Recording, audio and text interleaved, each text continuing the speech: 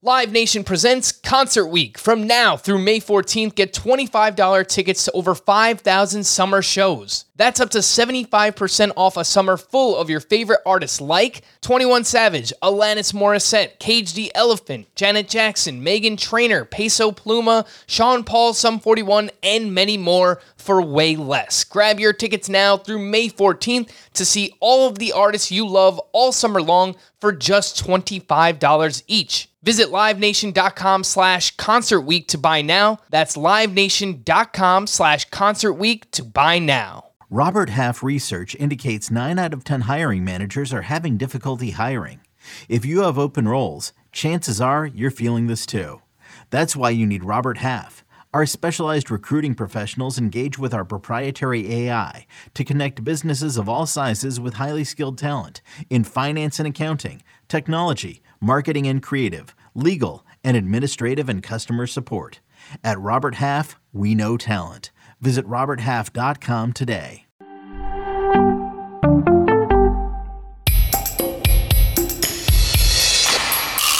Alcantara, Soroka, you look so good in Boca. Peralta, Manoa, Balzac, Ferrarinola, Giolito, Castillo, Yoshida, Masusuka, Carlo, and Fado.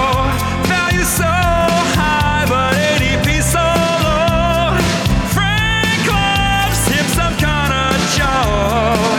Now let's get on with the show. Happy Kokomo Friday, and welcome in to Fantasy Baseball today on July 7th. I am Frank Stanfill, joined by all of the Chris's, Towers, and the Welsh. Today on the show, good old-fashioned pitching duel between my guys, Lance Lynn and Jose Berrios, some massive hitting performances, prospect updates, and much more. Before we get started, please like this video and subscribe on YouTube if you haven't already. And if you're listening on the audio side, download, follow, and leave a 5-star rating on Apple or Spotify. Now, I hate to start a Kokomo Friday this way, but if you are watching us live on YouTube, you could tell the Welsh has not cracked a smile, not even a single smile yet. That's not normal for the Welsh. Normally he comes on here, he's very cheery. We just had some massive news before. I guess not, we don't know what the news is yet, but there could be massive news coming. So let's just get it out of the way. We'll lead with this. Corbin Carroll left mid at bat. He took a very hard swing, immediately dropped the bat, and started holding his right shoulder again. That right shoulder that has been giving him some problems recently. The same shoulder that he had surgery on a couple of years ago. We're still kind of processing this. I'm sure there's going to be an MRI, and we'll learn more in the next coming days. But Welsh, immediate reaction is it looks pretty bad for Corbin Carroll.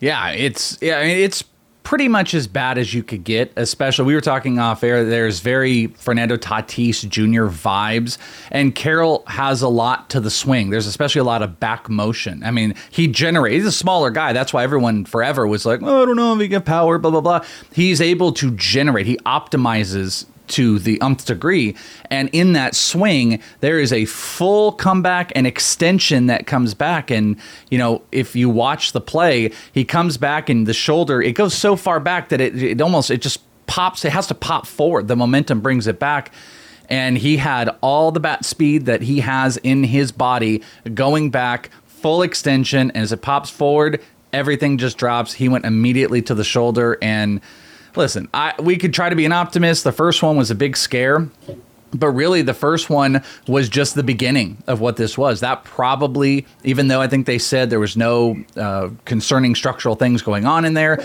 something started, and this looks like it's going to finish it. There are, different reports that obviously if there's anything torn, this is going to be season ending. I guess best case scenario could be a dislocation. I'm not really even sure what the timeline is. Here's all I know. I think it's devastating for him in real life. Going to go home, be a rookie all-star. That's done. For fantasy owners, that's done.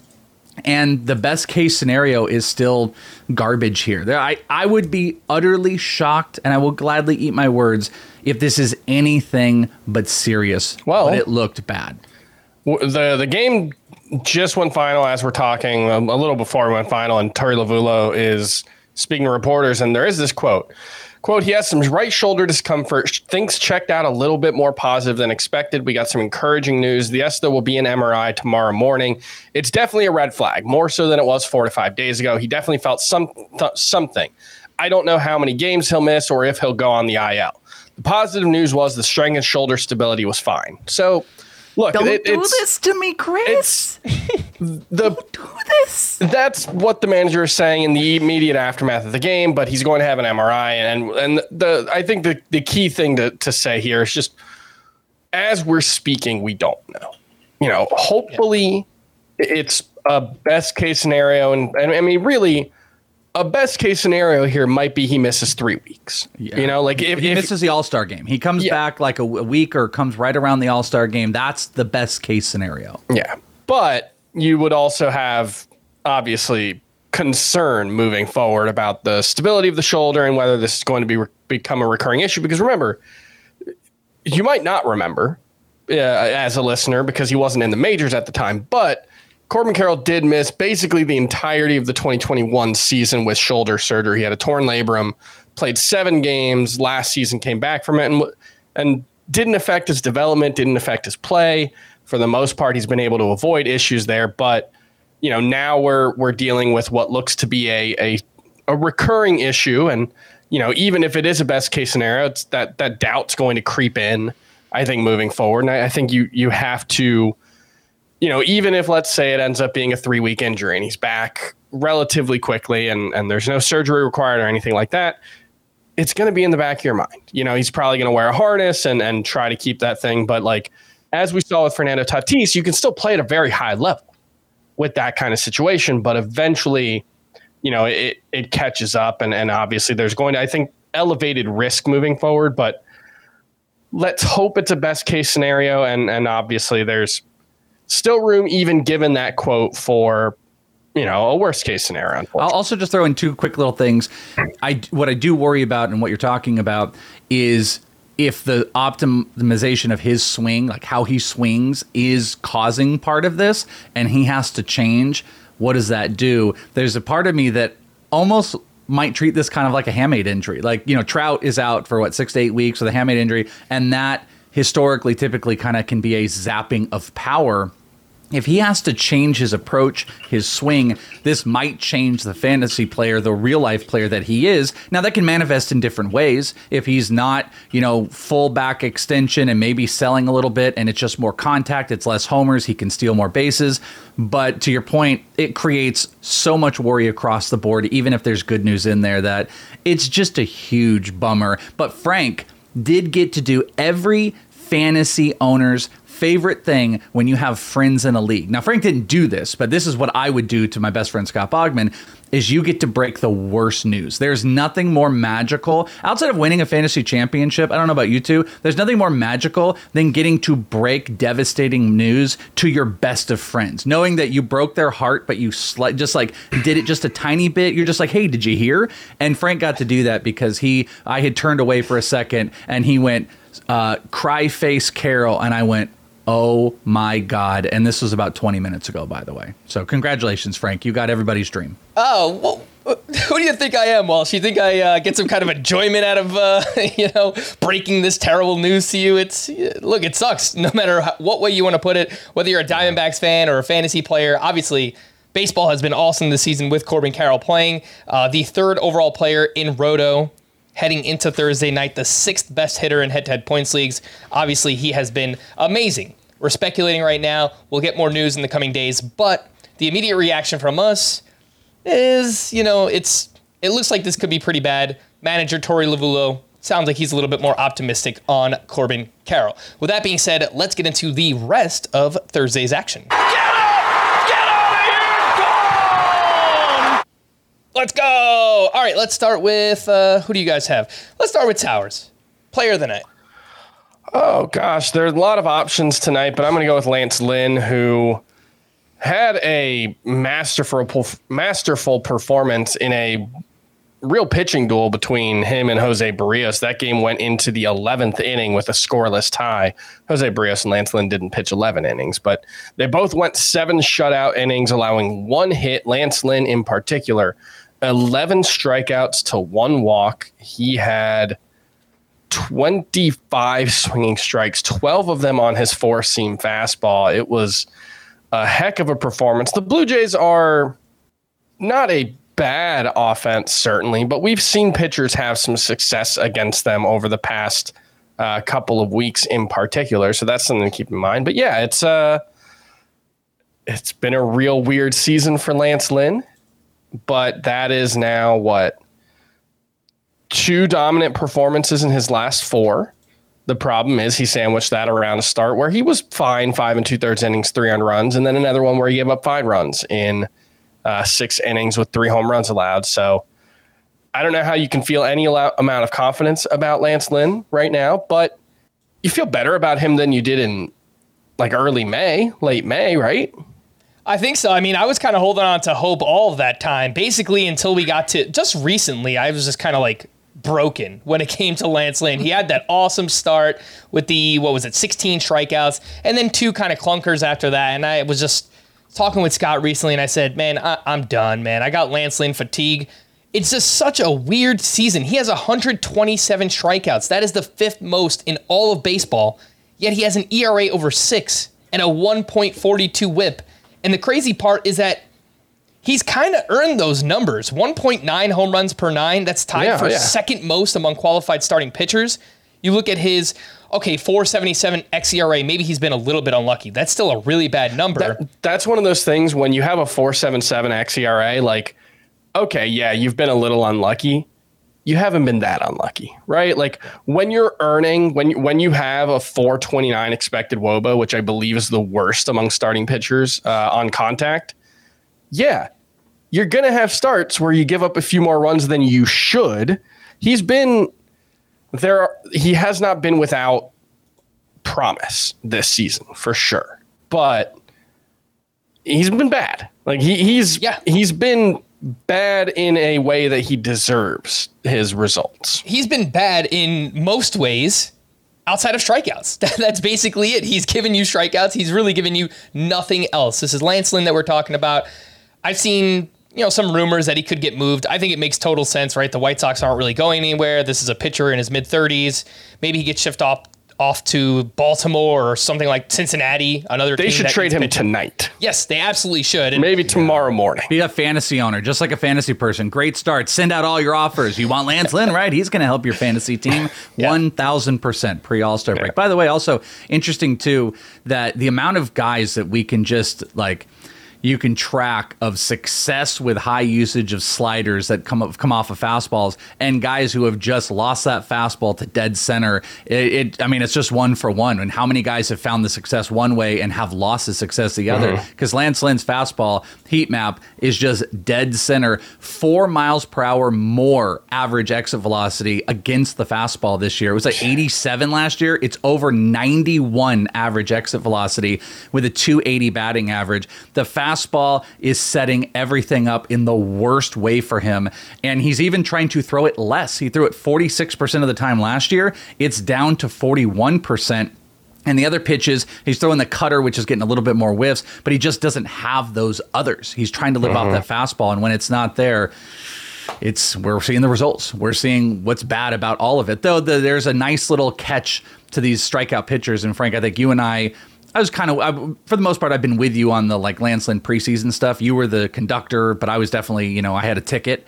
And it's just one of those things where those strikeout pitchers, those guys that have high-end strikeouts, even in all the bad stuff, you can just see the little light at the end of the tunnel if they can just get things right, because there's elite strikeouts in there, and he's always been that guy. So I don't know. Could you have lived with a 6 ERA up to this year? Maybe not. Maybe you've been benching him, not starting him, but hopefully it's moving in the right direction. But that fastball has got to get better. I do wonder if a change of scenery is something that can help Lance Lynn get back on track. Baltimore would be awesome. Cincinnati, given this hard contact, not so much. That would be he's ideal. The leader in homer. He gives up he's given up the most homers in baseball by any single pitcher. Let's not let that. We actually looked at this the other day. It might have updated in 24 hours. There are 5 hitters in baseball who have hit more homers than Lance Lynn has given up. Only 5. 23 homers or more. Yeah. That's a crazy number. Yeah, that is a crazy number indeed. By the way, Lance Lynn against Jose Berrios, I guess you can call that a pitching duel, can't you? It's time to duel! I promised Twitter that I would play the soundbite for these two. Yeah, so someone in the chat said they were looking forward to the Yu-Gi-Oh! So there you go. There you go. Let's quickly talk about on the other side of this game, Jose Berrios. He threw 7 shutout innings as well. 1 hit, 1 walk, 6 strikeouts with 10 swinging strikes. Lowers the ERA to 3.5 on the season with a 1.14 whip. Towers, this is pretty much prime Berrios, what we knew before last year. It just seems like he's back on track this season. Yeah, and it's so weird because, like, he hasn't been a significantly different pitcher when you break out by, like, velocity and spin rate and movement and all that. Like, he doesn't look that much different, but obviously the results are very, very different. And didn't have a good explanation for why he was so bad last season. Don't really have a good explanation for why he's been so much better this season. The xERA actually not much better than it was last season. Last season, it was 5.11. Now, coming into this start, it was 4.74. I would imagine it's improved coming off of a very good start today. But I don't really know how to make sense of Jose Berrios. Like, he's getting more strikeouts, but he's still right around an average strikeout pitcher. I tend to think sell high, given that he's been very good for most of the last 2 months, but because I don't know what's fueling the good and what fueled the bad, I can't say with confidence either way. You could try. The one thing I'll point out, it's weird that his xERA is as high as it is because his average exit velocity against is down over 2 miles per hour compared to last year. So he's done a better job of limiting hard contact this year. Jose Berrios has. You can try and shop him. Still might have some name value around the fantasy industry. But if not, I'm down to just kind of ride this and let's see where it goes. But for the most part, Berrios has been rock solid with that 3.5 ERA on the season. Well, so let's go over to you. Oh my goodness gracious, player of the night. So this one's going to kind of even turn into a question here, but Andres Gimenez, who has darling for me in the preseason, someone I thought he was a guy that could actually contribute into maybe the most stolen bases in the league. That would have been one of those guys I thought would really get into there. It's just been a weird off season, but tonight, a homer, 3 stolen bases. That's beautiful. Around 20% of the overall production. He's now up to 14 stolen bases. The home run total is up to 7. This is coming off of an 253 first month, second month in May, hitting 230, combined 3 homers in there. June was 241. Then all of a sudden, it's picked back up. 333 in the month of July. Now 2 homers, 6 stolen bases. I think he's hit 293 over the last 19 games was a stat you had put on there. But my question becomes about this, because I think this is encouraging. This is great. It's good to see overall his hard hit numbers have improved in that time. That was another unique thing, really garbage early on as I'm looking to pull those back up. In May, he had a 19.7% hard hit percentage according to Fangraphs, 32 in June, up to 42.9, not updated recently, and the soft hit percentage so far under 10%. So, hey, guess what? Hitting the ball harder, making better contact, getting better results.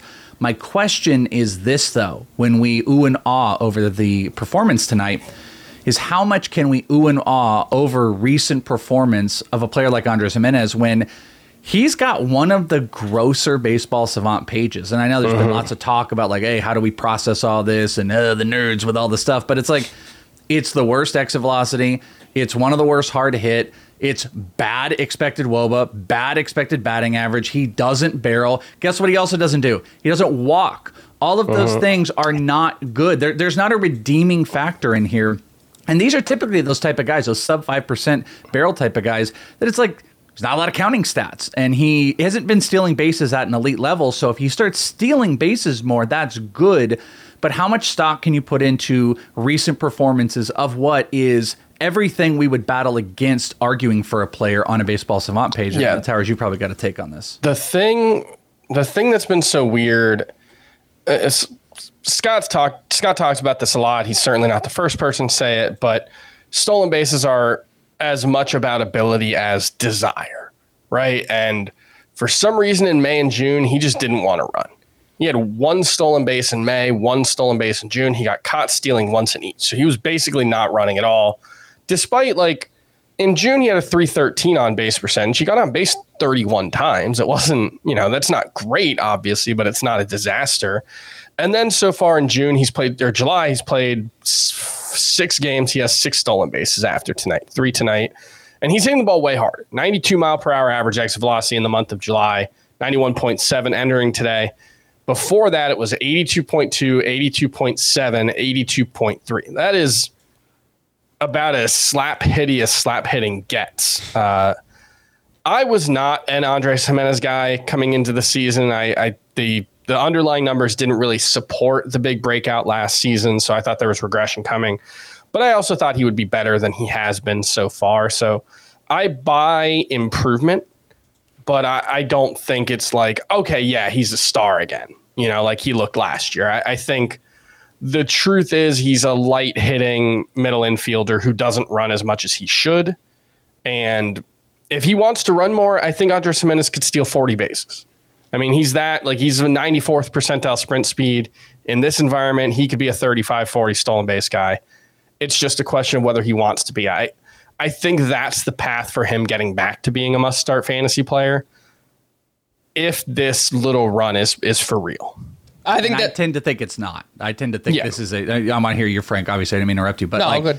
I'm a sell in this. Like this to me is the opportunity to sell because there's nothing outside of a 3 stolen base game that's telling us that this is going to continue. Everything looks bad here. I just want out of the business, even if the whole package at the end of the year, we're like, 12 homers, 15 homers, 25 stolen base. I want out from it because that offense has been putrid. Most of the underlying stuff is putrid. And we're also talking about like hard hit and average EV numbers through 6 days of a month. And every step has been bad. It's encouraging that he's hitting the ball harder, but I just don't think there's anything that's telling us a long-term story where he will be a major impactful player. And how often are you going to get a guy, kind of like the Lance Lynn situation, 11 strikeouts, how often are you going to get homer, 3 stolen bases, and a gaudy July of stats from a player that this week run might be better than a month run he has in August. So I'm a sell, Frank, but any different?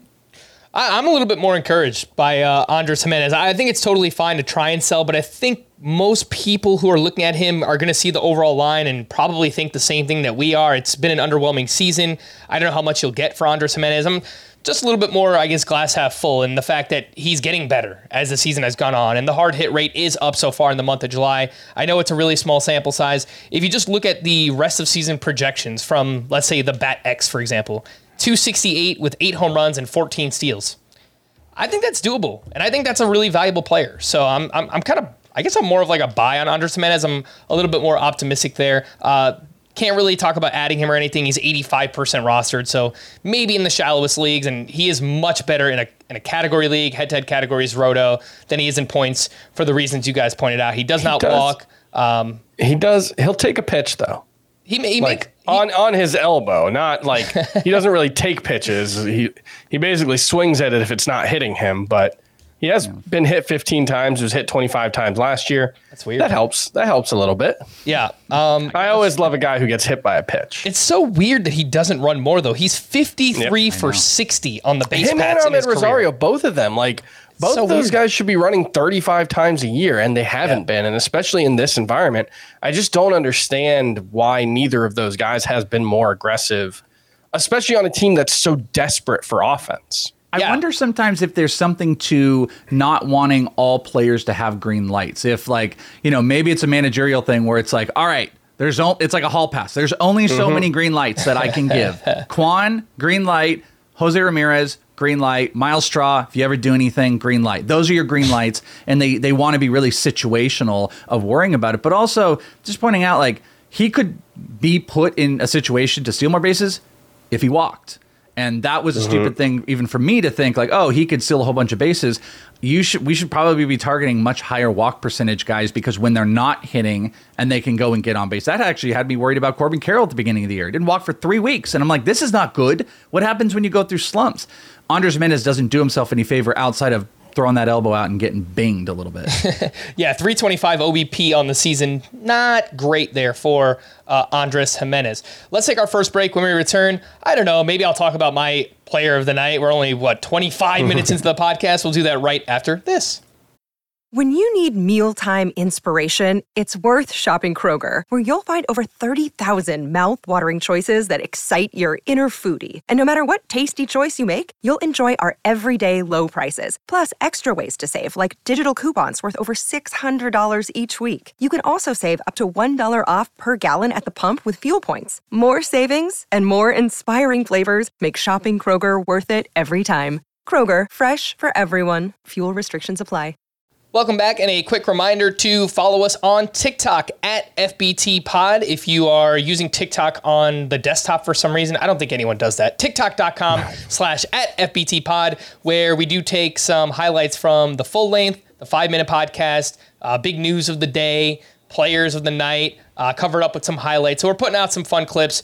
You can scan that QR code if you're watching us on YouTube. That will take you right to TikTok, where you can follow Fantasy Baseball Today.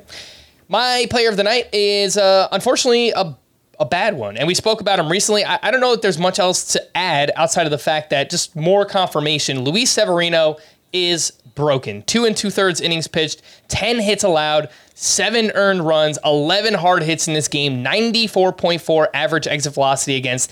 There is no way this guy is healthy right now. Just no way. The slider and cutter have absolutely nothing right now. It's a walk year for him. I almost kind of feel like both him and the Yankees kind of have this agreement where, like, let's try and get the most out of this as we possibly can. And, he wants to pitch well so that he can get a contract, whatever it might be. And obviously, the Yankees just need help in their pitching staff right now. But it all adds up to a 7.38 ERA and a 1.80 whip. He is 82% rostered.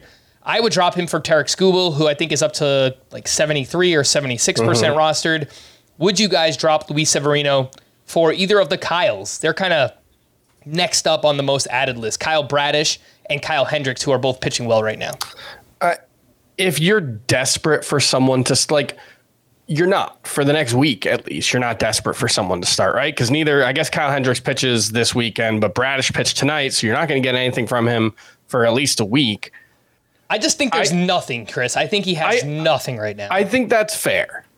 But, the big thing with Luis Severino is, the velocity's still mostly there. The biggest thing is just his slider and cutter have been a disaster so far. His slider actually got a couple of whiffs tonight. Hooray. But he's not throwing either of them with confidence. He's throwing them way less often than he did last season. And the whiff rates on those two pitches have just completely collapsed. He doesn't have any confidence in those two pitches. He's not throwing them well.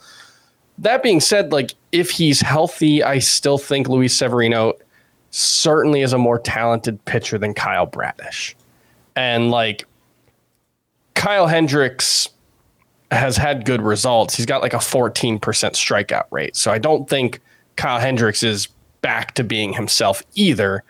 I think those are guys, Kyle Bradish and Kyle Hendricks, the right matchups, Kyle Bradish at home or against, teams that can't really hit him hard on the road. I think he's fine to use. The Yankees are a good matchup right now.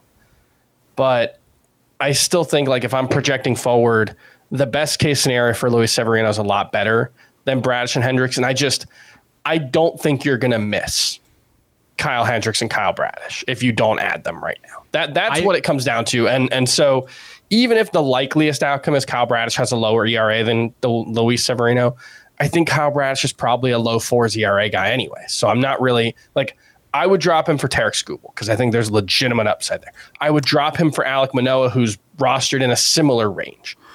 There aren't that many interesting pitchers right now besides those two, I think. I agree with this. I don't think I even realize how broken he really is. I mean, that not only is the slider less effective, the way his slider is getting destroyed, the whiff percentage is almost cut in half from last year. It has not just a 296 batting average against, but a 357 expected batting average against. But throw on top of all of it is his changeup. has lost a significant amount of whiffs. It went from 31 down to 21%, even though it's the lowest batting average against pitch. He's throwing it 21% of the time and not getting strikeouts. So you just want to talk about broken across the board. I was trying to look. I couldn't find it in time. I wanted to see what the Stuff Plus numbers looked on him, but I would take him over. I completely agree with the statement you said. Like, no one's going to miss Bradish. Tariq Skubal, I would make that cut. And I'd be looking for maybe even the next rookie pitcher. Someone like Grayson Rodriguez. Yeah, I would no drop him doubt. for Grayson Rodriguez, who has looked really good his last couple of starts in the minors. I think that's fine. 4-0 of the last couple, no doubt about that. Looking more effective with the secondary pitches. He had some absurd, his last start, it was like 50%, it's somewhere, I'm just rounding, but it was like 50% swing and whiff rate and a 50 or close to 60% CSW percentage in his last start. So Grayson is no doubt, but I would even look at some guys that might be coming soon, like a Ben Brown, if the Cubs want to give him a shot. Huge strikeout numbers in AAA, really, really good fastball. I might look into the rookie prospect speculation of pitchers that are around AAA, Grayson being the best if available. Yeah, he was someone that I was going to bring up later on with some prospect updates, but you mentioned that last start, Welch, with all the whiffs and the CSW. That start was on July 4th, 6 shutout innings with 12 strikeouts to 0 walks for Grayson Rodriguez down to AAA. He has only 1 total walk over his last 2 starts, and in 6 starts since getting down, a 1.83 ERA, a .96 whip, 13.4 K per 9 for Grayson Rodriguez. That is the pitcher we thought we were getting coming into the year. One of the top pitching prospects in all of baseball, 55% rostered. And I had this written down for later. You could tell me if I'm wrong. I think he is unequivocally the top prospect to stash right now in baseball, even more so than Christian Encarnacion Strand. Yeah, I would agree with that, especially with the impact needed in some of the pitching departments across the board. Yeah, and Christian Encarnacion Strand, like, what are we doing? I don't even know what's going on. Yeah, I don't know when he's going to get called up. Yeah. Positionally, it's tough. We were talking off air about Spencer Steer, as we all should be talking about Spencer Steer, but the Reds are in a glut of riches at this point. So, yeah, you want to talk about top potential prospects that can produce. With Colton Cowser off the board, it is without a doubt Grayson Rodriguez. CES is number 2, and then I think we're just jumping into a bigger batch. Maybe Colt Keith is number 3, and then it's a batch of quite a few other players. But yeah, Grayson Rodriguez, top guy. If you can make that move, might burn, but do it. You'll thank us later for Grayson. Speaking of Encarnacion Strand, there was an article on The Athletic from C. Trent Rosecrans, who is arguably the most dialed-in Reds beat writer out there, and he wrote that CES basically needs an injury or expanded rosters to get up to the Reds, which, if there's no injury, we might be waiting until September to see Encarnacion Strand, which it's unfortunate. I didn't think we would get to a point this season where we said the Reds have a logjam of talent where one of their top prospects cannot get called up because they're playing so well, but that is where we are at with the Cincinnati got to make Reds. sure we get those Nick Senzel at bats. It's very important. So. Hey, I think he hit the go-ahead home run today for the Reds. So there you go. Salty.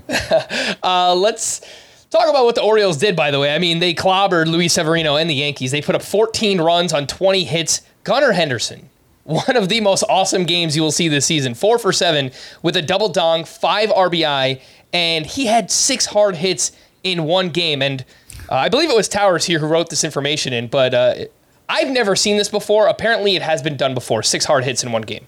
Yeah, Austin Slater. The list of players who have had 6 hard hit balls in a game during the StatCast era is kind of hilarious because, like, it is. Some of them make sense. Reese Hoskins and Jock Peterson have done it. Austin Riley did it.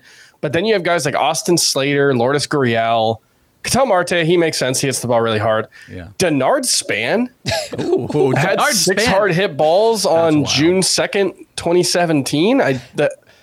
Didn't think we were going to get a Denard Span drop this week, but yeah, that's that one threw me for a bit of a loop. Apparently, had 6 hard hit balls in a game in 2017. That sounds like StatCast had just come out, and it was probably a little bit buggy back then, and that's how he got his 6 hard hits. They didn't update it. It was like the first run, and they're like, yeah, we'll go with that, and they did never update it. I love Denard Span, by the way. Yeah, you know what? I don't want to clown on Denard Span because I was a huge fan of him as well. So he was a good player. Yeah, I really liked him. Not a home run, not a hard hitter. No, not a 6 hard hit in a game guy. Bottom of the list we're probably picking for this game, but that's a great pull. The point is, Gunnar Henderson is he's awesome. Jordan Westberg, by the way, he is hitting well to start his career, 2 for 5 with a double, an RBI, and 2 runs scored. He is still just 57% rostered, has gained third base eligibility on CBS, probably going to get second base at some point as well. So I think that number should be higher than 57%. The last name here for the Orioles, someone tweeted at me today, I'm pretty sure it was an Orioles fan. He said, "You guys got to talk about Ryan O'Hearn." Well, here we are. We'll talk about Ryan O'Hearn. He went 3 for 4. I don't think we have to. We can. We can. Sure, we can mention him. We can mention him. Let's do it. 3 for 4 with a walk and 4 RBI. And we should mention him because he's doing some interesting things. He's batting .308 with an .895 OPS, 93 mile per hour average exit velocity, a near 14% barrel rate. Expected numbers look pretty good. I mean, they're not as good as his actual numbers. He's not going to play against lefties. This is a deep league situation, but he's 8% rostered. Welsh, anything to see here? Ryan O'Hearn, this is like AL only, 15-team league, like corner infield, something like that. To your credit of what you're saying, 56% harder hit rate's pretty wild to go with. You get that double-digit barrel percentage and then an over 50% hard hit percentage, and that kind of gets me going. But he's hitting 125 against lefties. He is a straight-up split. This isn't Josh Lowe, though. This isn't going to be the next Josh Lowe. But there's something there, though. Would point out, let's see how they construct their roster the rest of the year, because if you could believe it, there's still more prospects. They still got more guys. Connor Norby would be probably the next guy, and a guy that doesn't help the situation, but Heston Kjerstad is a lefty, and he's been playing some first base since he's gone up to AAA. So just pointing out that this is cool about Ryan O'Hearn. I agree, maybe deep leagues or AL only, that he can platoon like this, but there are still a couple prospects if the Orioles just want to throw it all in. And I do expect to see both of those players in the near future. And I do think that would come at the expense of Ryan O'Hearn when it does happen. Well, so I know Kobe Mayo is crushing it right now in the minors too, but he's down at AA, right? We probably don't see him this year. No, I don't think so. It would be Kjerstad for sure. Because since the move over to first base, Kobe plays third. Huge hard hit numbers too. He's been steady increase across my prospect list throughout the year. But yeah, that's a guy that they're going to let settle. Might be an AFL guy. Orioles like to send out some pretty good prospects. But Norby and Kjerstad are the next guys. Mayo, I don't think is an option for this year. Hey, speaking of the AFL, I remember seeing Heston Kjerstad out there in the home run derby. Dude's got some big pop. He also has a really big leg kick, which maybe could be exposed at the major league level, but the power is for real when it comes to Heston Kjerstad. Want to point out the Mets offense. They also had a big game here. They put up 9 runs on 17 hits, and most notably, Francisco Alvarez, 2 for 3 with his 16th home run, back-to-back games with a homer. He leads all catchers, all of them, with 16 home runs in 214 plate appearances. He's also been ridiculously clutch. I think he has 5 home runs in the 7th inning or later to put the Mets up. Yeah. The next closest behind him, Sean Murphy, has 15 home runs in nearly 50 more plate appearances. So everything that you could have imagined for Francisco Alvarez, at least in terms of the power, is coming to fruition right in front of our eyes. Remember when we were worried about Thomas Nido? We were sitting back, we're like, man, what are they going to do? Are they going to screw us on this one? But he has been crazy impressive.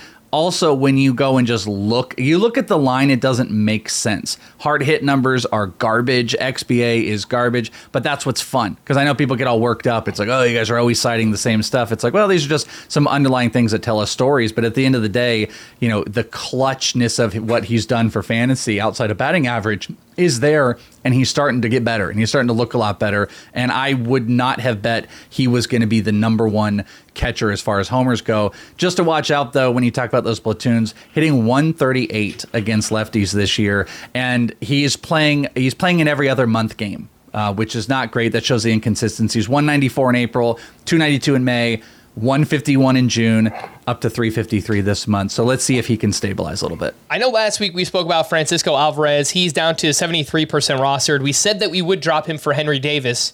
I don't know. Any remorse on that decision? No, I still have Henry Davis ranked higher, but it's 9 and 10 in my catcher rankings. Yeah, it is super close. I think Davis is probably the higher floor play at this point. Yes. He doesn't strike out as much. It looks like he's hitting for the playing time edge for Davis. I mean, he's playing every day in the outfield. Yeah, that helps too. So it's close between those two. It's It's fun. And, I mentioned this probably last year, even 2 years ago. I said there was a catcher renaissance coming with all these guys that are getting called up. First it was Adley Rutschman, but then we get Alvarez and Henry Davis, and there's even more guys coming in the next couple of years with like Harry Ford. There's a whole bunch. Yeah. By the way, it's going to be awesome. Henry Davis has started all but one game since he got called up, and I believe he entered that game as a pinch hitter. So he has appeared in every game since he called up. There's just no catcher who's playing as much as he is right now. Yeah, that is huge for fantasy purposes there. Let's talk about some news and notes quickly, and then we'll hit a break, and then we just got to go, rapid fire through everything else that we have here on the rundown. So the news and notes, Jose Altuve was placed on the IL with left oblique discomfort. MRI results showed just a minor issue. He didn't offer a timeline, but expressed optimism about returning shortly after the All-Star break. Rays manager Kevin Cash said he's very confident Shane McClanahan will start next Sunday against the Royals. He is on the IL with mid-back tightness. Max Fried will begin a rehab assignment with AAA this Sunday and could be back with the Braves by late July. Framber Valdez has been cleared to make his next start Saturday against the Mariners. He missed his previous turn with a sprained ankle. Ketel Marte was back in the lineup after missing 2 games with lower back discomfort. Tigers manager A.J. Hinch said Riley Green could be activated this weekend. He was batting .296 with 5 home runs and 6 steals in 52 games before getting hurt. And Riley Green, 70% rostered. So if you do play in a shallower league and you need some outfield help, I think Riley Green is a name that you could look at. And we were getting really excited right before he got hurt. He was doing some really, really nice things. So would be looking to add Riley Green if I could. Matthew Liberatore was optioned back to AAA. I think I'll take the L on that one. I'm sure many people are taking L's right now on Liberatore, but he basically looked as bad as he did last season. 6.75 ERA, a 184 whip in his time in the majors this year. Tommy Edman has missed the past 2 games with pain in his wrist. MRI revealed no structural damage. Tristan McKenzie was transferred to the 60-day IL, which ensures he'll be out until at least mid-August. Cal Quantrill was placed in the IL with right shoulder inflammation, which means maybe Logan Allen will get another opportunity with the Guardians. We'll always have that one save from Daniel Hudson that we got on. This sucks. It really does, man. It just sucks. Yeah. He suffered a sprained MCL Wednesday night. In the other knee. Not even the same knee he had surgery in. That is annoying. You know what's wild, too? Just a side note. I saw him 3 times pitch out here in Complex League while he was working his way back. And on 4th of July, I didn't have anything going on in the morning. I snuck over to the Dodgers complex, and that place is so wild because if you go in the midday, it was an early thing. It's like a all-star roster of guys that are just hanging around. It was like Dustin May had thrown the other day. I saw Walker Buehler throw a little bit. Ryan Pepio was there. Gavin Luck. I mean, you've got all these guys that are just walking around the complex, and it's just another player there. I don't know if there's a complex out there that has just more injured players just wandering aimlessly, and poor Daniel Hudson might have to take a cart around too if he does. Yeah, and there's no official timetable, but they said he's going to be out, quote, quite some time. Evan Phillips back in the driver's seat in the Dodgers bullpen. Ke'Bryan Hayes was activated from the IL, and Rowanzi Contreras was optioned back to the minors. Martin Perez will have his next turn in the rotation skipped. He currently has a 4.81 ERA to go along with a 1.48 whip. Last but not least, Brett Beatty was out of the lineup due to hamstring soreness. Let's take our final break, and when we get back, we'll talk about everything else here on Fantasy Baseball Today. Welcome back, and let's get into it. We will talk about some big hitting performances from Thursday. Let's start it off with Cody Bellinger, who went 4 for 4 with his 8th home run, 2 runs, and 3 RBI. On the season now is batting .298 with 8 home runs and 10 steals in 55 games. Obviously missed some time there with a knee injury. The good news is an 18% strikeout rate is Cody Bellinger's best since 2020. The bad news is that the underlying numbers, the quality of contact, the expected stats, none of it is buying what Cody Bellinger has done this season. Towers, would you like to apologize and maybe take back what you said about Cody Bellinger? No. I understand that this guy was an MVP candidate was the MVP 4 years ago and has had several good months in the 4 years since then. I don't know. I'm rooting for him. I hope I'm wrong. I don't buy it at all. Like his quality of contact metrics, we make fun of the guy who calls Ronald Acuna a slap hitter on Twitter a lot. Cody Bellinger actually looks like a slap hitter right now. His max exit velocity is 36th percentile, average exit velocity 6th percentile, hard hit rate 4th percentile. Expected WOBA is 294. Last season it was 278. So hey, improvement. But yeah, I don't know. Like this is a situation where he does pull the ball a lot and he hits the ball in the air, and so that is a combination of things that can make him outperform his expected WOBA. But we're talking about dreadful expected stats. We're not talking about like, well, the expected stats are decent and then you can add on top of them. This is like the expected stats say that Cody Bellinger has been really, really bad, and the actual numbers are pretty good.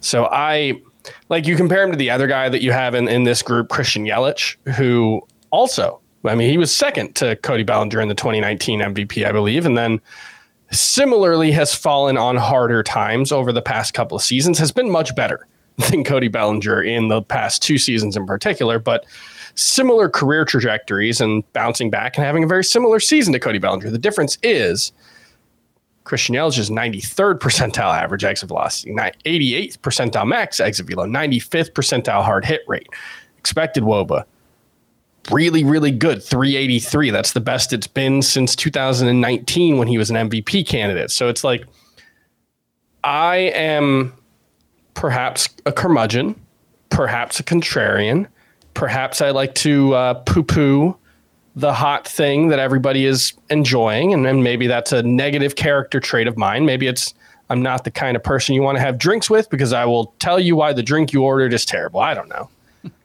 But I hope you don't actually do that, but no, I would never do that. That's I don't love whiskey, and so like if someone buys me a whiskey shot, I'm kind of not super excited about it, but it's fine. But that being said, trade Cody Bellinger. What a day for the Welsh, man. We're here breaking Corbin Carroll injury news to him, and now he finds out Towers doesn't like whiskey. this is a rough go. Like bourbon, that's one of my brands, Corbin Carroll and bourbon, I think. Yeah, an interesting one too is, I was going to say, I don't know, we won't spend a ton of time on it, but like, is there a bigger fraud as far as production versus what underlying stats tell you than Cody Bellinger? It's pretty dramatic. And even though statistically, like you were saying, Yelich and him look similar, it's wild to see that Yelich has double the hard hit percentage and double the barrel percentage. It is a sweet spot of what I want. Give me 10% barrel, give me 50% hard hit, and let's run. Cody Bellinger is at the bottom. He is half of what that is underlying. It's pretty hard to believe that Cody Bellinger will be able to sustain, where Christian Yelich looks like he has kind of gotten back into the things that made him a great player in the past. He's making the right decisions, and underlying stuff is in his favor. Fastballs don't get by him. He's destroying fastballs, and you're seeing the results. And Welsh, you asked the question, is Cody Bellinger perhaps overperforming more than any other hitter in baseball? Well, according to StatCast, he has the 6th highest difference between his WOBA and his expected WOBA in a bad way. So he is among the league leaders in players who have outperformed that so far this season. And I know sometimes it's hard for people to separate like fandom from fantasy. People listen to this podcast and they get annoyed when we say something negative about a player. It's like, we are just telling you what the stats say to us. I hope I'm wrong. Yes. I genuinely hope I'm wrong. Cody Bellinger was so good when he was good. He's had like one good month in the past 3 years. Like, it's really hard to buy in. We have to keep it real, man. That's what we're here to do. It's not just read off the surface level numbers and say, oh yeah, Cody Bellinger is going to be this good for the rest of the year. We're here to tell you, what did the underlying numbers say? Is this sustainable? And right now, it doesn't say that's true for Cody Bellinger. So how many power hitters, if we were to go and do the math, how many good quality, decent power hitters in baseball have a sub 5% barrel percentage and a 27% hard hit percentage? Those are just things that don't equate necessarily. There might be a guy or two. Someone could be like, well, I found one. Okay, great. You found one. But the majority, you're not going to find high quality hitters over a season that have that poor of both barrel and hard hit. The one example, and even this is not as extreme, but Chris Bryant like consistently. Well, yeah, but when he was at his best, he consistently outperformed his expected metrics. So like guys can do that. And it's, again, hitting the ball in the air, hitting the ball to the pull side, those can help you do that. But it's still like Chris Bryant was putting up 340 ex-WOBAs with 380 actual WOBAs at his best. Again, Cody Bellinger's 294 ex-WOBA. That's a big gap. Yeah. We are doing a great job of doing this rapid fire style, so let's keep it moving. Let's go over to some waiver wire pitchers from Thursday's action. 2 names here. It sounds like you guys are not too excited about Kyle Bradish. Jack Flaherty, I don't know what to do with this guy. He's been really inconsistent this year. He's had some really good starts. He's had some very bad starts. This one at the Marlins was pretty good. 6 2/3 shutout innings, 9 hits allowed, 5 strikeouts, 12 swinging strikes on 111 pitches.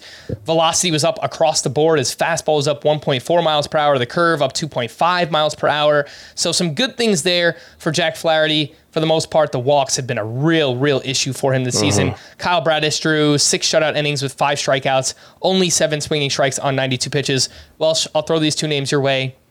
Anything to see here, or are you just kind of keeping it moving with Jack Flaherty and Kyle Bradish? I think it's relatively keeping it moving. I mean, I would be very interested to see if maybe he was a part of a trade if the Cardinals started to move off guys, maybe a change of scenery. But I don't know, the walk percentage to the Ks that really get out there to the weird catching stuff that's going on and the expected stats not telling us this awesome story.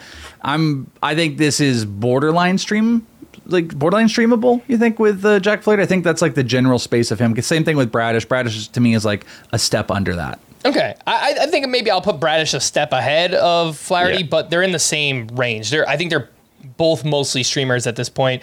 Maybe Kyle Bradish you trust a little bit more, at least based on the results that he's provided this season. In deeper leagues, Carlos Carrasco had his best start of the season at the Diamondbacks, 8 shutout innings with 4 strikeouts in that one. And even after this great start, he has a 5.16 ERA and a 143 whip. 2 other names in deeper leagues, both Sparps on CBS. Christopher Sanchez continues to pitch well. A strong start at the Rays, 6 innings, 1 run allowed, only 2 strikeouts. Did have 8 swinging strikes on 75 pitches. Changed up his pitch mix in this start, threw his changeup a ton, and that is a really good changeup, at least so far this season. 47% whiff rate, 125 batting average against. I'm pretty interested in Christopher Sanchez. I like what he's doing here. Ronel Blanco is the other name. Turned in a quality start versus the Mariners. 6 innings, 3 runs, 9 strikeouts with 18 swinging strikes. His slider and changeup, they both have higher than a 40% whiff rate this season. That's good. The problem, his fastball gets crushed. Lots of swinging strikes there. Towers, anything to see here with Ronel Blanco, Christopher Sanchez, and Carlos Carrasco? Yeah, Sanchez is kind of interesting. The one thing, though, is he's had like elite control so far in his 5 major league starts. 1.42 K per 9. That is a minuscule number. He has really bad control basically throughout his minor league career. 5.26 walks per 9 at AAA this season, 3.14 last year. That's not terrible.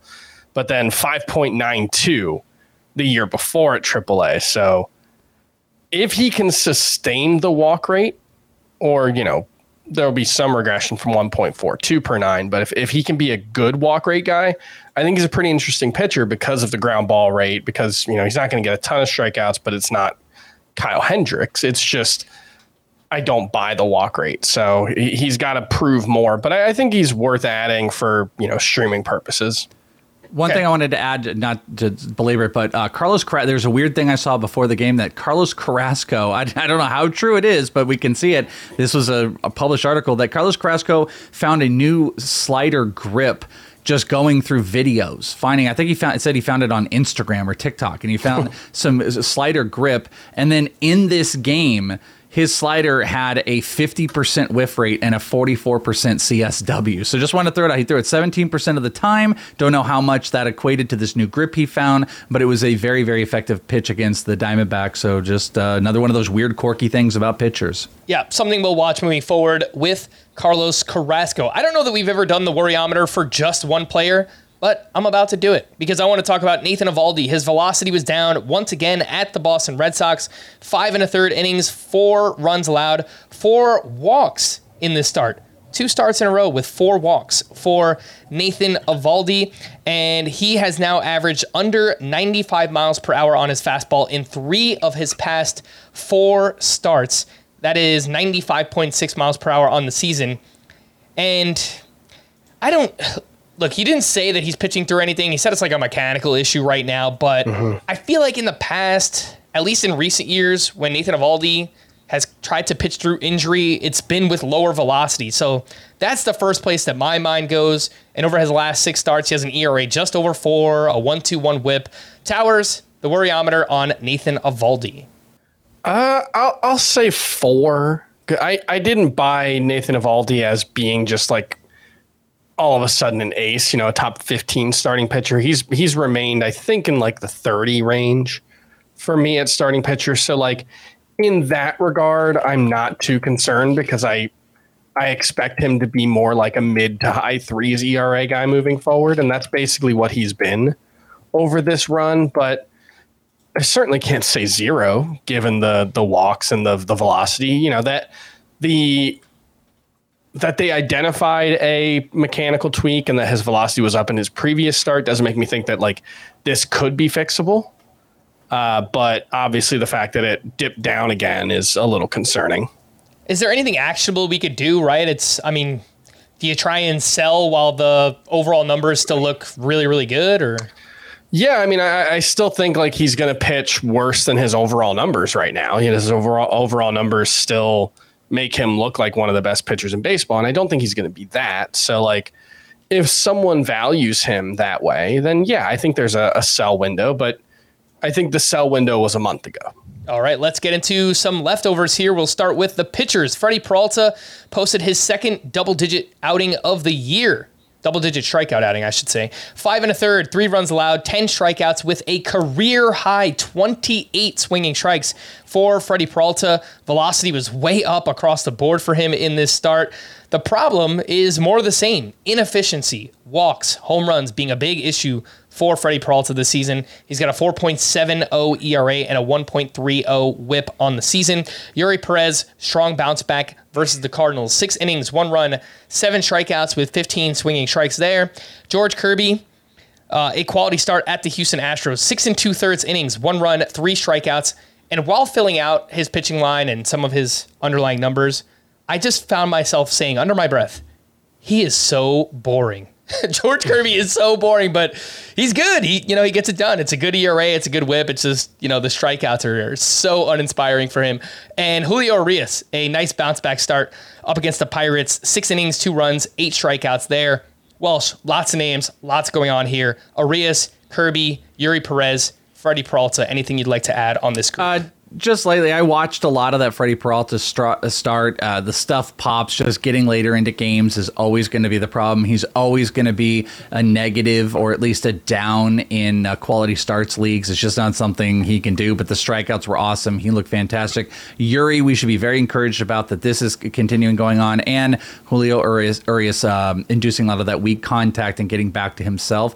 These are all positives, and I couldn't agree more. George Kirby is super boring. Like the only thing they could talk about in the broadcast was how mad he gets when he walks a guy. He's just, he hates walking guys. He got to pitch to contact, and it's like, that's boring. He is. He's the new Carlos Silva, except he throws 97 instead of 87. Yeah. Just pitch behind the bat. Is that the right name, Carlos Silva? Did I pull that one out? I don't know. That's probably more of a Welsh question than me. It's how long ago was Carlos Silva pitching? I honestly couldn't tell you. Carlos Silva, like 8 years. 0.4 walks per 9 in 2005. Oh, jeez. There you go. 2005. I was in high school, man. Yeah, I don't know. I was in high school too. I wish that's Kirby a long was time more ago. Like Cliff Lee with the walks and the strikeouts, and not Carlos Silva. That would be. I wish you were saying Cliff Lee, but he doesn't get the strikeouts. That is the thing. I think George Kirby would be a better pitcher if he was more willing to throw pitches out of the zone, not to walk guys, but to throw more pitches out of the zone. But that is who he is. He does not want to walk anyone. He talks about that a lot. 2 quick questions on Yuri Perez, something I absolutely should not do on July 7th, but it's just a fun talking point. Towers, where do you think, just right now, where will Yuri Perez be ranked as a starting pitcher heading into next season? he's going to get drafted as a top 25 starting pitcher next year. I mean, if he throws 50 more innings, he gets to about 120, maybe 130. You know, he was at 77 last year. Let's give him 60 more innings. He gets to 125, so you could project 175 innings for him next year. Yeah, what we've seen, like he went heavy on the slider today. They were talking about on the broadcast, and it was awesome. He was great, and I think he's the real deal. I think he's a legitimate ace. Mm-hmm. I pulled up this year's ADP to see if there was like a comp in terms of a breakout hype guy that was going around that range, and there really wasn't. I know, as draft season went on, guys like Jeffrey Springs got pushed up the draft board and Reed Detmers and stuff Gilbert. Like that. But yeah, maybe where were Gilbert and Kirby going? Maybe. Yeah, I think there's excitement around. I think he's better than them. Yeah, I think he's a lot more exciting. 25 was my number, by the way, as well. So I'm with you. Kirby was like 30 at starting pitcher. The other quick question on Yuri Perez. Well, someone asked me this today on Twitter, and I think it's a good idea, at least knowing what we know right now, and that Yuri Perez could be limited in the second half of the season, maybe shut down at some point. Would you look to sell high on him and kind of a combo buy low on Julio Urias, who also pitched today? I think it's a great idea. I think it's a phenomenal idea. I hate doing it because if the world breaks and something changes and the Marlins find the way to do it, you hate to sell out on that. But this is like what you do. You sell the rookie. If you could actually go get Urias, the Dodgers are going to make their moves. The Diamondbacks are falling apart in front of our eyes. The Dodgers are going to capitalize and jump on it. And Julio Urias will be maybe the most important piece of that outside of Kershaw being healthy. So yes, absolutely make that. Yeah, we're saying Yuri Perez will be a top 25 starting pitcher next year. Well, so will Julio Urias. Yeah, I think that's fair. All right. Yeah, we got an email. Sorry, like during the middle of the second inning, drop Urias 3 question marks. Don't email during a start, guys. Yeah, at least not until they're pulled from the game. 6 innings, 3 hits, 2 runs, 1 walk, 8 strikeouts for Julio Urias. You should not drop him. A 4.76 ERA. I get it. He's been a disappointment this year and he's been injured, but I mean, Urias has been one of the most consistent pitchers over the past 3 years. So something I would be looking to do as well. A few bullpen updates. Cincinnati Reds. Alexis Diaz gave up an unearned run, but picked up his 25th save and is now tied for the league lead with Camilo Doval and Jordan Romano this season. For the Brewers, Devin Williams was unavailable. Yoel Payamps picked up his 3rd save of the season. For the Cardinals, right back to Jordan Hicks, who threw a clean 9th inning for his 6th save. Only 57% rostered still, and I am on record. I've said it time and time again. I think he's running away with his job. I know he had the weird blown save on Wednesday night, but Jordan Hicks has looked really good in the closer's role for the Cardinals. For the Blue Jays, in Game 1 of their doubleheader, Jordan Romano pitched the 10th inning with the game tied. He wound up with the win. Yimi Garcia picked up his 1st save, and then in Game 2, Nate Pearson got the final 4 outs for his 1st save of the season. And then I am seeing the Dodgers. They probably wanted to give Evan Phillips another day off. I know he's been used a lot lately. Alex Vesia entered with a 3-run lead. He struck out 1 and picked up his 1st save of the season. I believe just got called up today. Yeah, he was rehabbing at camp like 2 weeks ago, and then he got up to the minors. And I believe Bruzdar is just dealing with like a thing for the. Yeah, he was added to the IL, right? I don't know if he went on the IL, but I know he's dealing with like a shoulder. He's not available right now. Yeah. So that's why we saw Alex Vesia get the save here on Thursday. Let's wrap up with to stream or not stream, and we will start with Friday, who. I did this for the newsletter for tomorrow, and this is not a great weekend. There's a lot of TBAs on the schedule right now, but this is not a great weekend for streamers. No, it is not. Friday, I like Aaron Savali versus the Royals. Yep. We said it yesterday. I don't think you could start Alek Manoah in his first start at the Tigers. That's what I wanted to know if you guys were going to do it. I won't. I'm going to any book, and I'm looking at what his walk prop is going to be if they post it. And I'm taking the over. I'm not betting Manoah, except on his walks over. No. I would not, but I think you should add him. Yep. I think he's right around 75% rostered at this point. That is Alek Manoah. On Saturday, not much going on here. I guess Brian Wu at the Astros is okay. Yeah. It's not a great matchup, but there's no Jose Altuve, so that obviously helps. Which one is Heaney pitching? We have him under Friday and Saturday. I like whichever one he's pitching. I think The problem is the Nationals are actually good against lefties. they are. They're like 9th in the majors in OPS against lefties, and I believe they have like the second lowest strikeout rate against lefties. Yeah, they are. They're, That was one I identified initially, and then I started researching, and I was like, oh, I don't know if I actually. It wouldn't surprise me if Andrew Heaney had a good start. Yeah. He's capable of that. It's just the matchup wasn't as good as I liked. Yeah. it's more about just what's available. And again, there's not much. So I think it's Brian Wu at the Astros, Heaney at the Nationals on Saturday. I think it's okay. Same thing with Drew Smiley. He's been not great over the past month or so, but neither have the Yankees. So I think that's a route you could go down. On Sunday, same thing, Kyle Hendricks at the Yankees. I think that's fine. And Yankees are 26th in OPS against right-handed pitchers since June 1st. I don't really like anything else. Brandon Bielak had a good start against the Rockies last time out. Maybe against the Mariners. I don't like it. I don't like it. Yeah. All right. Rough weekend here for streamers, but we tried. For the Chris's, I am Frank. Thanks as always for tuning in to Fantasy Baseball today. Please make sure to follow and leave a 5-star rating on Apple or Spotify. We'll be back again next week. Bye-bye.